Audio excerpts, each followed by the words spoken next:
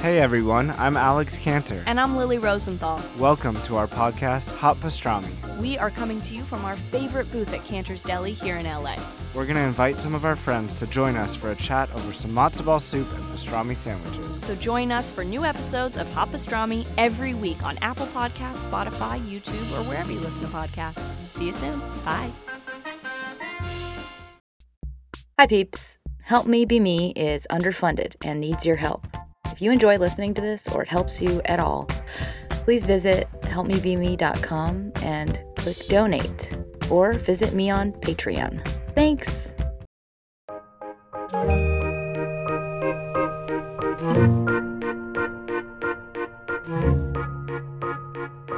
Hi everybody, it's Sarah May, and this is an episode for Jessica. Sorry it took me a while. I was gonna make it a power-up, and then I started researching, and then it turned into a full-length episode. So I hope this helps. So this is on good stress and bad stress and how we cope, specifically stress eating. So anybody who hasn't heard already, I just wanted to announce that yaywithme.com is now officially launched. So check it out, and let me know any thoughts. So if you're listening to this because you have a roller coaster dieting style, or you tend to go into an unconscious compulsive state when it comes to food, specifically when you're stressed out, then I think this will be enlightening and helpful, and it'll give you a starting place. It's also got some really relevant information on the effects of stress and the difference in the kinds of stress, specifically the stress that's really bad for you and which stress actually helps grow you. So hopefully this will be helpful for anybody outside of food. As usual, there are 3 parts: the what, the why, and the how, the tools. Let's do this. So part 1 is the what. Eating in an unconscious fashion, usually during times of stress, particularly fatty foods and sugary foods. So this eating will happen regardless of a need for food, and it usually ends in a state of shame and powerlessness. Almost like you can't stop, or you were totally unconscious when it happened, like you are outside of yourself, or watching yourself, or kind of just unconscious altogether. There's a similar thing called emotional eating, and that is when you eat during times of being emotional, just being upset. But it's similar in the results. You eat way too much and more than your body needs, and then you go into a shame spiral, and then usually it's followed by restrained eating or dieting.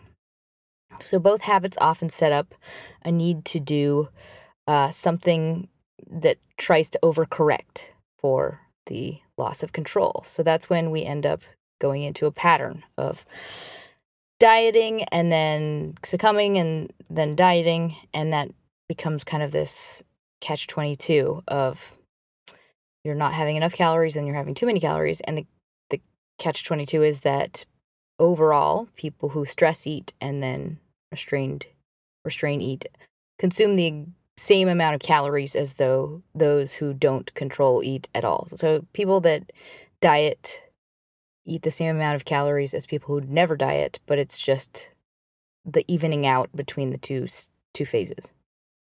A lot of people confuse the stress eating for them just having problems with food. Like a lot of people think stress eating is just, I love food, or I have a really hard time dieting and I just can't lose weight, or I don't have enough self-control to abstain from foods, and therefore I'm in this roller coaster state. And other people who don't have that problem are just really good at control eating. And that seems like, of course you would think that, especially when you you think you are doing what everyone else can do, and then you find yourself overeating. So if you have like a diet or a regimen that's going really well for a long period of time, and then suddenly it all falls apart, that will make you feel bewildered and powerless and frustrated, and it can make you suffer intensely. It can make you self-blame and internalize shame, and that intensifies this loop. So it can lead to depression, more stress, more dieting, and a false concept of your relationship to food. Even though you don't like the foods or the feeling you have while you are eating them or after eating them. And if you were to slow down the process, I think you would see that that's true. If you really focus on the food while you're eating it, it's not especially enjoyable. It's not like an actual meal that you really like the taste of. It's very different than that. And even though you don't like this thing, like it causes you a lot of pain, you hate the results, you end up feeling terrible afterwards, you might rationalize that you are just, a junk foodie, or you can't motivate yourself enough to exercise. But that is, in fact, the result of the habit, and you're just rationalizing it. You're just saying, well, this is just me. This is who I am because look at what I'm doing. Look at my powerlessness. So however you rationalize it, that is false because it is not you. It is an emotional chemical sensitivity that creates a chemical imbalance and one that self-perpetuates. And it's extremely powerful. It's the equivalent of a heroin addiction. A negative loop that grows stronger with each repetition, and the effect it manifests is chemical dependency. So, as with all things that keep you trapped and keep you mystified, I want to start with some understanding, some education, so you can separate you from these symptoms that you are suffering from. Because you, when you are balanced, can easily stop eating when you are full. You, when you're balanced, can get excited about exercise. You can be capable of dealing with stress. You can happily choose to go running instead of eating or watching TV. The processes at play are powerful and chemical. Which brings me to part 2, the why. This is not about the food or enjoyment of the food. It's about the chemicals induced by the food. And it's actually something your brain is doing to protect you from stress. It's an attempt to soothe the stress hormone cortisol when there's a lot of it being released for a dangerous length of time, aka chronic stress. Just to be uber clear, your compulsions are not related to the food. They are tied to soothing or resetting something that is harmful to your body. That is what motivates the act in the first place. Insulin makes you crave fat. High cortisol makes you crave dense calories to reduce anxiety and dampen the stress response. So whether or not you suffer from stress eating or emotional eating is dictated by your particular coping abilities within your environment. Your body has discovered a way of attempting to cope with a situation which is effective, and that is stress eating. The effect is relief. It's like your body has figured out a way to release drugs that you need for the stress chemicals to go away. So it's like you are a drug addict, quite literally, because the same chemicals are being released as the chemicals that are released when you do cocaine. So if you are struggling, I don't blame you, because this soothing habit creates an extremely powerful chemical dependence in the brain and the body, because it effectively gives you relief from the stress chemicals. So I'm going to give you a really, really crude breakdown of what happens. My apologies if this is too overly dumbed down. I don't even know if it's too dumbed down. Well, let's see. Here we go. So think of stress like a giant fire drill in your body. And there are 2 key players in your stress response. One is called the HPA axis, and one is called your sympathetic adrenomedullary system. And for this to sound cooler, I'm going to call the HPA axis HAPA. And I'm allowed to say that because I'm half Asian.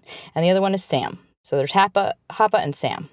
So when you get stressed, both SAM and HAPA act to help you react and cope with the stress. HAPA is a fireman who gets a bunch of hormones to release via a fire hose, let's say. The most important of which is cortisol. So normally HAPA has a hose with the cortisol, and a little bit of that cortisol will come back to turn off the hose spigot.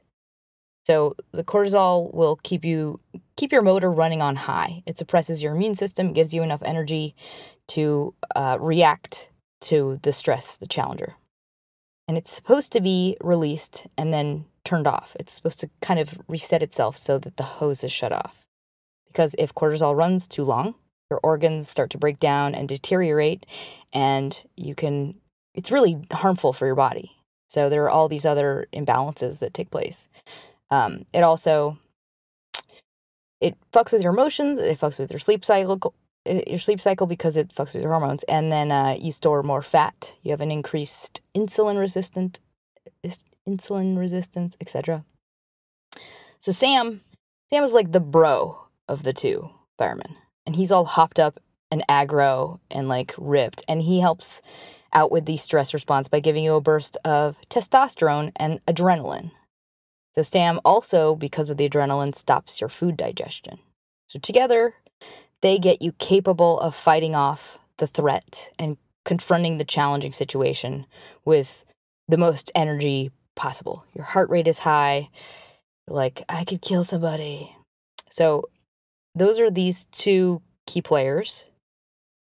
And the harm induced by the stress is dictated by two specific factors.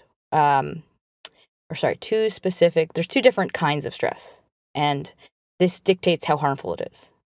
So they call it threat stress or challenge stress. So when you experience stress as a challenge, but you are not experiencing it as a threat, it's way less harmful for you. It's almost like the difference is in how you are perceiving it. It could be the exact same situation, but when it's a threat, it's extremely damaging for you versus when it's a challenge. So the way they tested this was with lab rats, and they are adorable. And I really wish I didn't see this because I was Googling to understand this, and it's really upsetting. I will add a link if you really want to see these rats, but I don't recommend you open them because it's really depressing. They put them in awful situations. Anyway, the key factors to how we react to stress lie in several things: the predictability of the stress and the controllability of the stress, and also the type of stress. So it's in part dictated by your genetics and your past experiences and the environment you are reacting to and its controllability. So what kind of stress is it, the frequency of the stress, the intensity, and the duration. So these dictate how you will be able to cope with that stress. It'll dictate your style. So you might be extremely sensitive to stress, or you might be completely handling it like a champ. And that is not your fault. It's just some of us have different genetic makeup. We have different biology. We have different upbringings. And our parents taught us a certain way of dealing with things. And all of these are all adding up to be who you are and how sensitive you are to stressors. To quote another study, the value and meaning we assign to the stress stimuli determines how harmful a stressor is. So just to recap, threat stress, that includes fear. So that kind of stress includes a feeling that we cannot cope with the stressor. When the threat stress, when the stress threatens us, it includes something like public embarrassment or social failure or some fear of some downfall we perceive. It induces a fear for self. Versus challenge stress has a feeling that our stressor is controllable, that we are capable of dealing with it, that it's demanding, but it's not inducing fear in our bodies. So the threat stress has a much bigger response by comparison. So in short, if you experience your stress as threat, where you are fearful or you are emotionally distressed, you are way more likely to be a stress eater than if you experience it as a challenge. And that's because cortisol stimulates hunger and feeding, but adrenaline shuts down digestion, and adrenaline comes with the challenge stress. Like if you are a person that has challenge stress, then you are more going to be in an adrenaline state. And that's the reason that a lot of people eat less in times of stress. Because you're being driven by Sam, the aggro bro. So what predicts the way you experience stress? What predicts your stress type? It has a lot to do with just your genetics and your life experiences and how you cope based on those factors. And regardless of that, you can learn better coping skills. You can actually grow the ability to cope with stress well, which is what we're doing right now. So why is this happening? It's your brain's self-protective mechanism gone wrong. Your brain is trying to protect you from the stress response by pushing you to eat foods that will release opioids. And foods sustain opioid release. It's actually a highly effective coping behavior because your brain is releasing what it needs. So, as a result, your brain gets really dependent on it. It could be easily something else, like cocaine or masturbation, but it happens to be food. And now, once your brain has found this skill to regulate the danger, it grows into an addiction. It grows reliant on it. And that's how it becomes a negative loop, because your body is empowering itself to stop the damage of the stress, but it's creating this other cycle because fatty foods release the same chemicals as cocaine in the brain reward system, which is why it feels like an addiction. It also makes you dependent on the reward center chemicals, which is like basically your body's natural morphine. So if you have this cycle, your body will literally go through withdrawals from eating lots of fatty, sugary foods. And this will even continue on past the stressful period. And that's because neurobiological adaptations occur. Like the shape of your brain changes. The shape of all of your canals in your body changes from repeated use of the drug called stress eating. So the more you use it, the more you'll increase in the compulsive nature of overeating. Another major predictor of whether or not you're going to be a stress eater is whether or not you are already a control eater or a restraint eater, like meaning a dieter. Because this makes you way more susceptible to stress eating. It's the withholding of calories that in part sets up the downfall. So, I'm not telling you this to make you feel overwhelmed or more fucked. Just want you to be aware of like all the mechanisms and how powerful they are. Stress eating also fucks with your emotions. It's tied to all sorts of things, not just your immune system, but your hormones, which you might experience mood swings, missed periods, decreased sex drive, not to mention the highs and lows created by the gushes and crashes of blood glucose. So you might find yourself just more incapable, like you're acting like an irritable baby. People who are stressed have a low level of something called NPY, and that causes a high level of anxiety. So people with PTSD and high stress have this. So when you stress eat, you're actually eating to lessen anxiety. And basically, stress stimulates your appetite and causes you to crave high-fat foods more often and increase your food intake. But it also makes your body less able to process it and the sugars. So this is how you get diabetes. Because your body is in the mode of saving sugar and also needing the sugar, you are getting hunger signals to your brain while storing unused sugars as fat. There's also research that suggests stress inhibits your right prefrontal cortex activity, which lessens your ability to think and control your food intake. So all in all, the stress eating is making it harder for you actually to think and control yourself. It's doing all sorts of things to disempower you. And if you feel powerless, no wonder. It's because there's all sorts of chemical processes that are making you feel that way. Enough of the scary. I want to give you the truth of how to empower yourself in the face of this problem. Basically, you need to go all in on a solution that preempts it. So attack it from all angles. I want to offer you some help in the surrounding time besides when you are in this state. So you might alleviate that symptom. So in other words, I want to tackle the chemicals overall, not just the stress eating. I want to tilt the scales in your favor and give you a leg up where you actually have access to your highest thinking.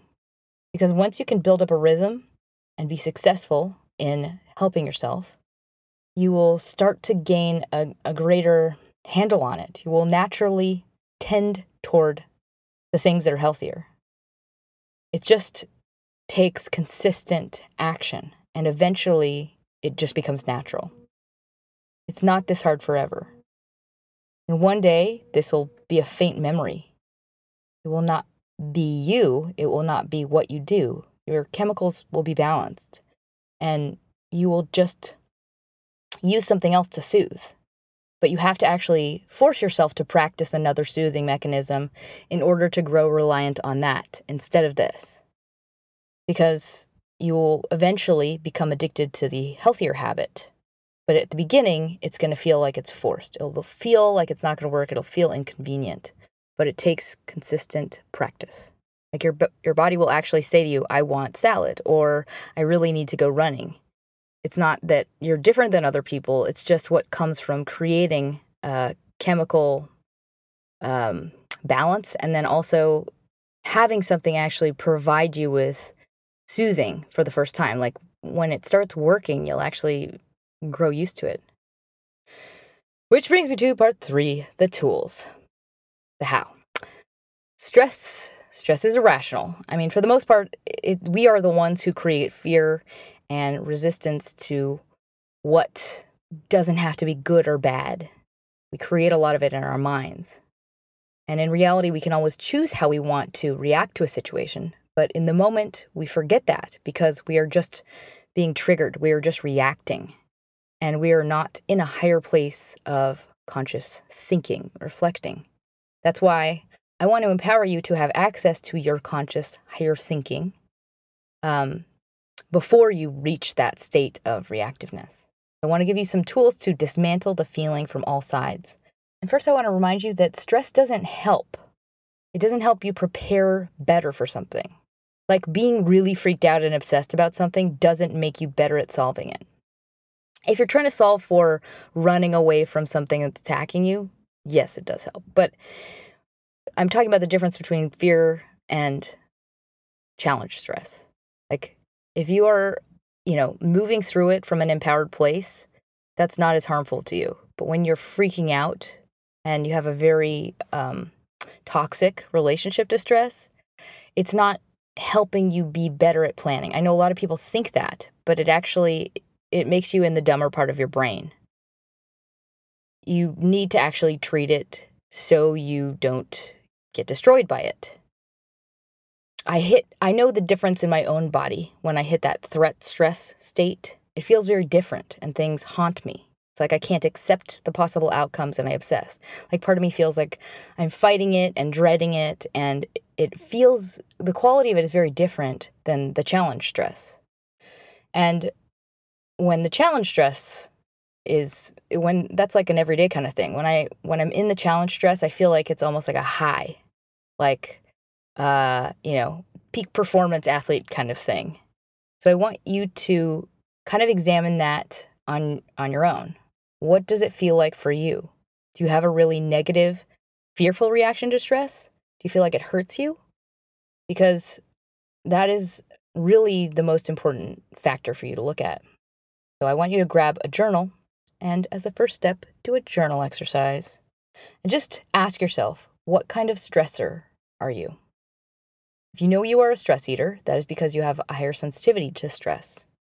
So if it includes something that might threaten your confidence, like you have a perceived failure or perceived something will harm your social standing, that is in part causing the stress eating.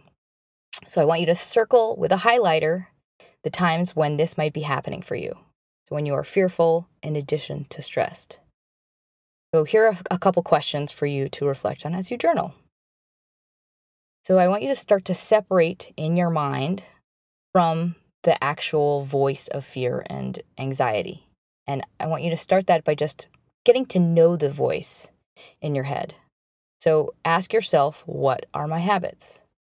Take notes on your work schedule. Notate the kinds of stress that you are coping with. Is it related to future risk or personal appearance? Is it related to perceived weakness? Note your inner monologue. Like, what is the feeling that the most stressful times gives you? Like, break down the ingredients of the feelings. How do you interpret the meaning of the stress on a personal and emotional level? And how do you feel about the actual item that's causing you stress? Is the reaction you're having out of scale to the thing itself? Like, do you overreact? Do you notice yourself having an extreme reaction? And I want you to ask yourself, are you having an emotional reaction to these just everyday items or challenges? Like, are you having any irrational feelings that go through you? And are those feelings old?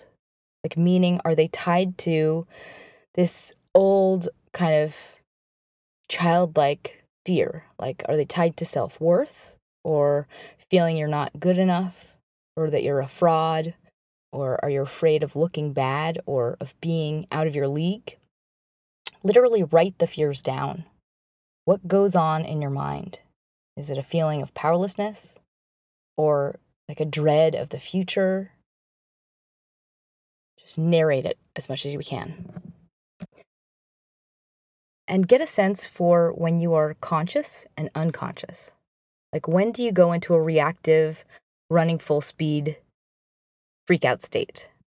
And how can you become aware of those moments? Like, when do those come about? What times of day? What situations? That's the journal exercise. Before I go into the tools, I want to talk broadly about what kind of change needs to be made. Because your solution needs to come with a complete perception of the challenge and by empowering yourself in all directions. And that means more soothing, like a more pervasive state of calm. So meditation, running, sunshine, breathing exercises, before the balance has been tipped, before you are powerless. So in general, I want you to gather as many tools as you can to self-medicate and use them all before the trigger state has come about.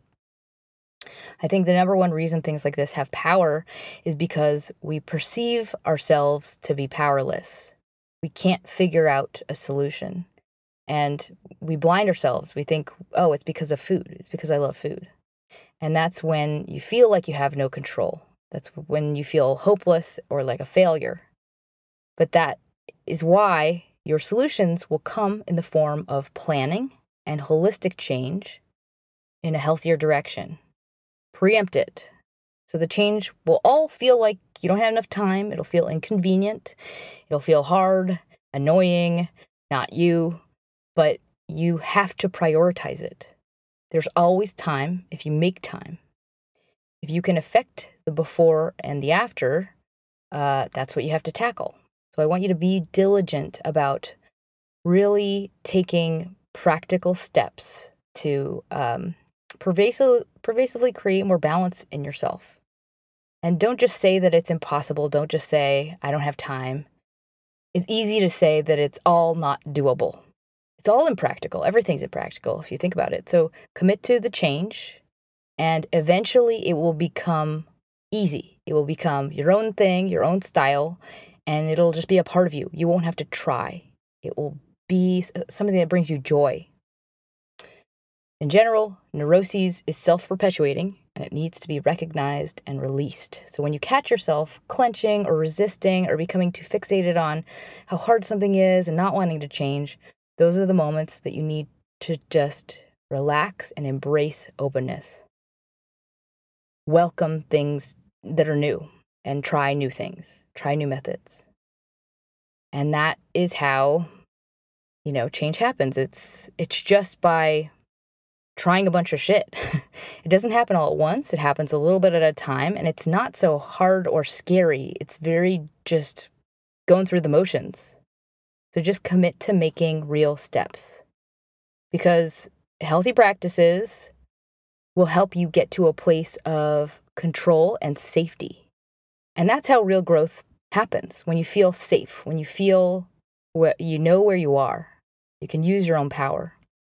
So that's why I want to help you take some steps to get you to a place of feeling confident.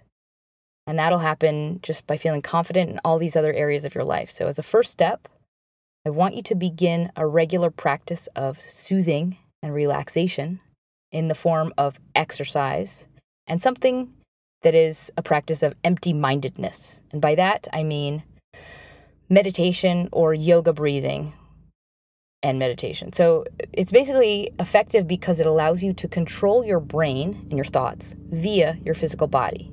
And that means your brain, when it's going crazy with thoughts and driving you crazy, you can actually turn it off by utilizing a physical practice. And this is solely for the sake of staying out of the crazy mental state. It's so you can damper the chemical soothing loop a tad. Because at this point, stress eating is happening almost unconsciously. So it's your job to self-medicate and set the stage for the best outcome possible beforehand in areas where you have some control. It's like planning for an attack. So that means scheduling time for yourself to get on the treadmill.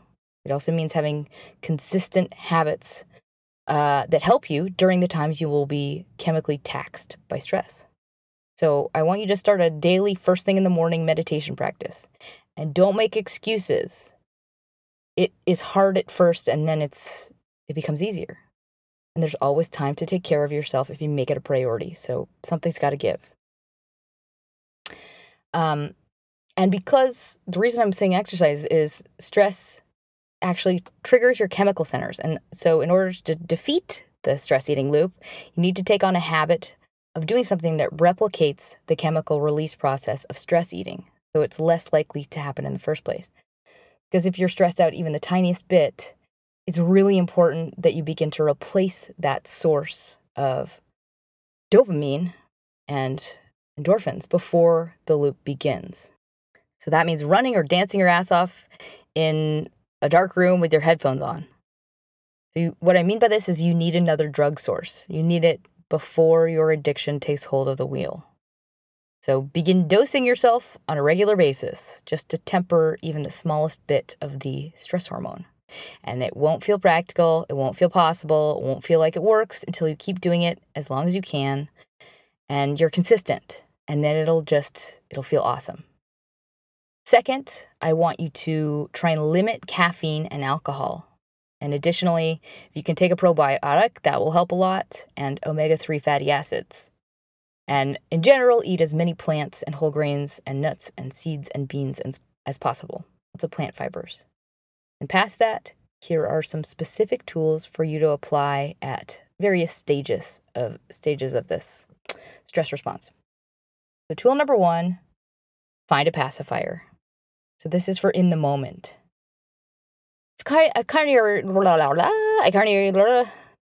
Okay, talk slower, Sarah. I've kind of already said this, but I want you to find a way to soothe the stress when you are in it and basically replace the trigger. So I highly recommend yogic breathing for this one. It works miracles.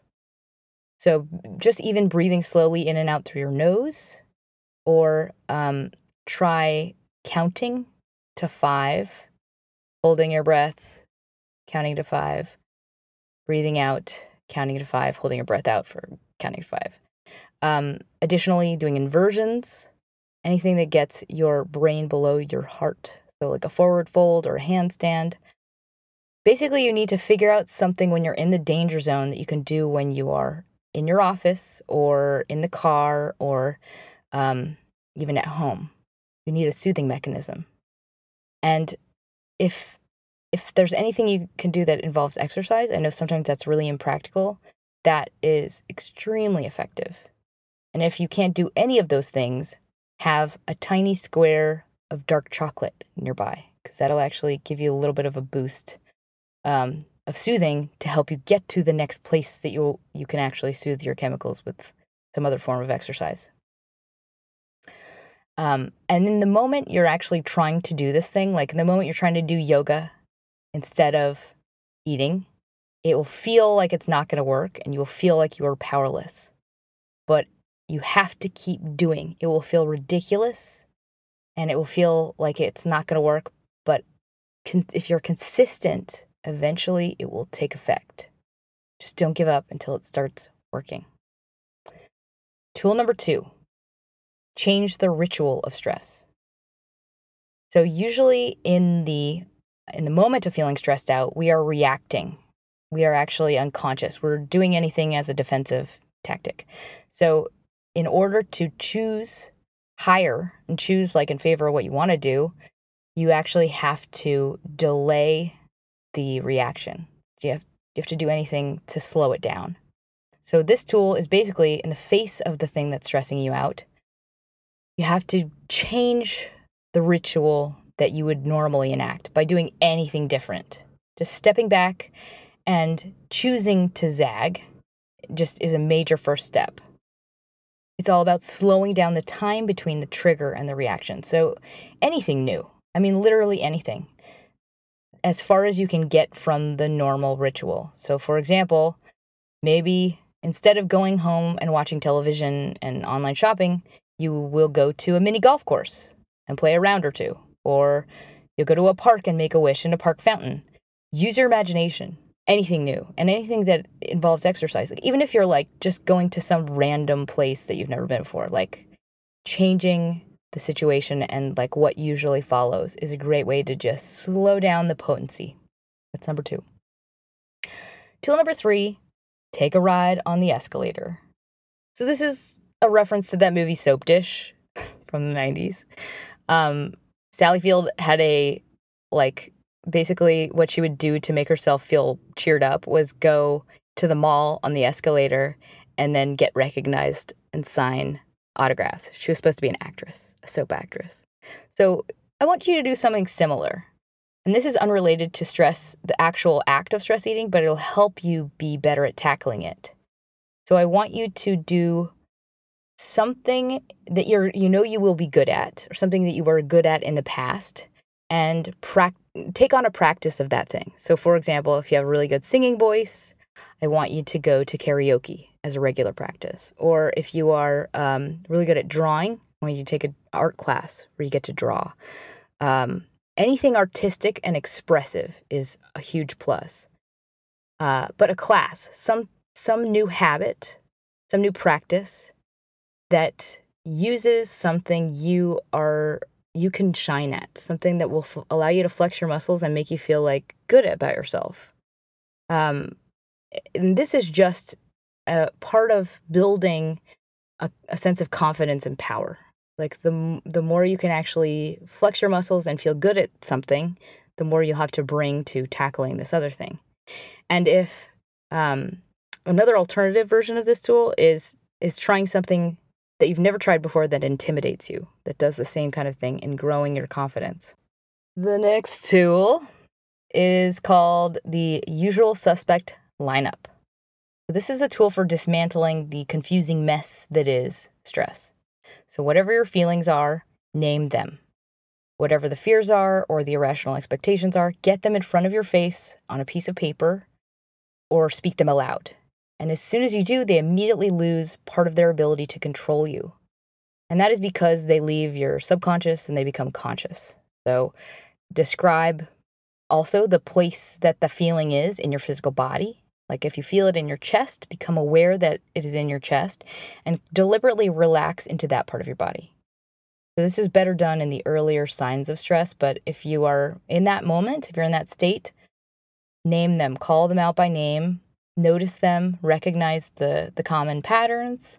There'll be some usual suspects. So the point is to expose them and know them and expect them. Okay, cool. The next tool, I think I have 2 more. Next tool is called Surfer Self-Talk. So I love this. I love this one. Sometimes if you just say the right things to yourself, you can calm yourself down in a way that's similar to another person who can comfort you. And you don't even have to believe yourself. Just hearing it will be effective. So I want you to talk to yourself aloud in the moments of stress and anxiety as though you are basically the chill, calm, cool friend, surfer dude, who looks upon this as totally doable. So, literally talk to yourself like a really even keel, competent surfer. Like, chill. Like, I literally say aloud to myself sometimes, like, chill, Sarah, chill. Or, come on, dude, you got this. Or, girl, let's get you to that sauna. Surfer dude talk. It works. So call these things out when you're freaking the fuck out. When you're looking in the mirror and your brain is too full of garbage to chatter and you need to change course.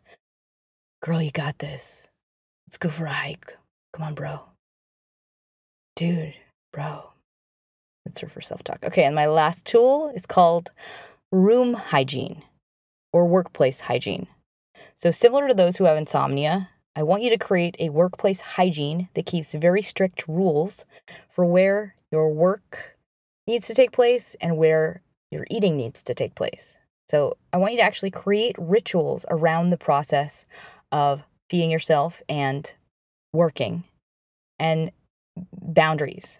So you will not ever eat when you're in your workplace. You will not ever eat when you're in your car. You're designating zones as off limits. And this is easy to set up when you're in a rational, calm place. And as soon as you decide those arbitrary rules are set, you will find yourself having to work around them. It just makes it really inconvenient for you to get stressed out and soothed unconsciously. And that is just a way to help slow down the chemical process. It's all about that delay. It'll also give you kind of some safe zones and a bit more control in the in-between. So food hygiene is similar in that I want you to make the meals you eat and the places you eat ritual and special. If you are going to eat something, cook it. Like, take time and make it a deliberately elaborate process. And maybe decide you're only going to eat at the dinner table. Basically, make it difficult for yourself to enact unconscious habits by making this practice very conscious. So in closing, before I close, I should say, I want to thank my latest sponsors, Jeremy, holy fucking shit, made my day, the ginormous donation, and Sharon, you're also amazing and made my day. I did not want to belittle yours by any means. Thank you. I appreciate it so much.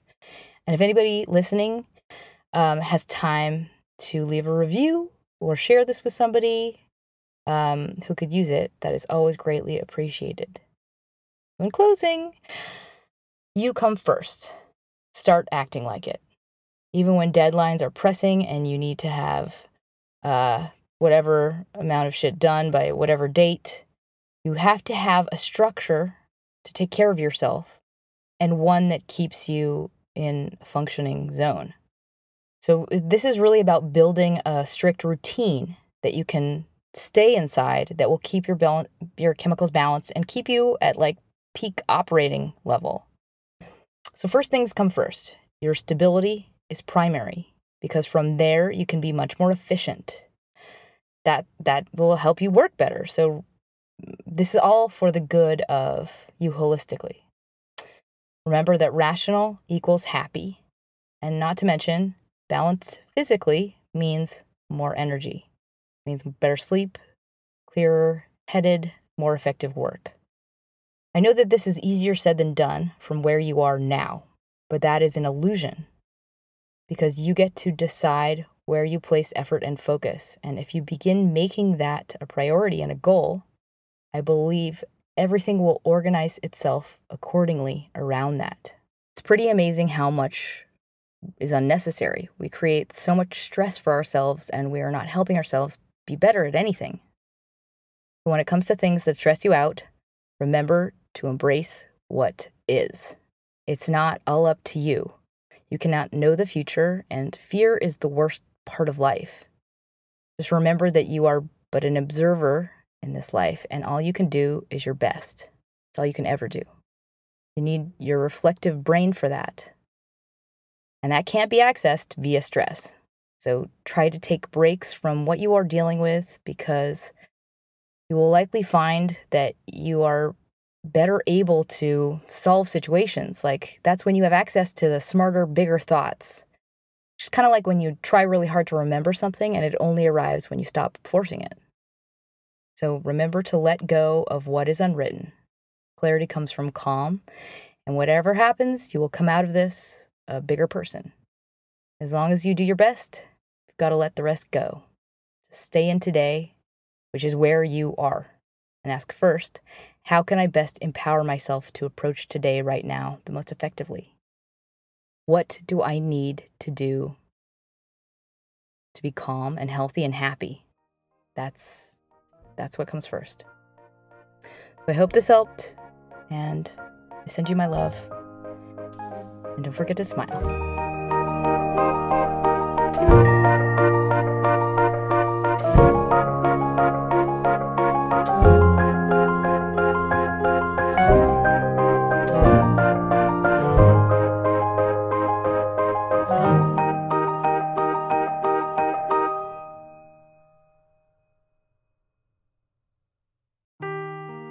Seeking the truth never gets old. Introducing June's Journey, the free-to-play mobile game that will immerse you in a thrilling murder mystery. Join June Parker as she uncovers hidden objects and clues to solve her sister's death in a beautifully illustrated world set in the Roaring '20s. With new chapters added every week, the excitement never ends. Download June's Journey now on your Android or iOS device, or play on PC through Facebook Games.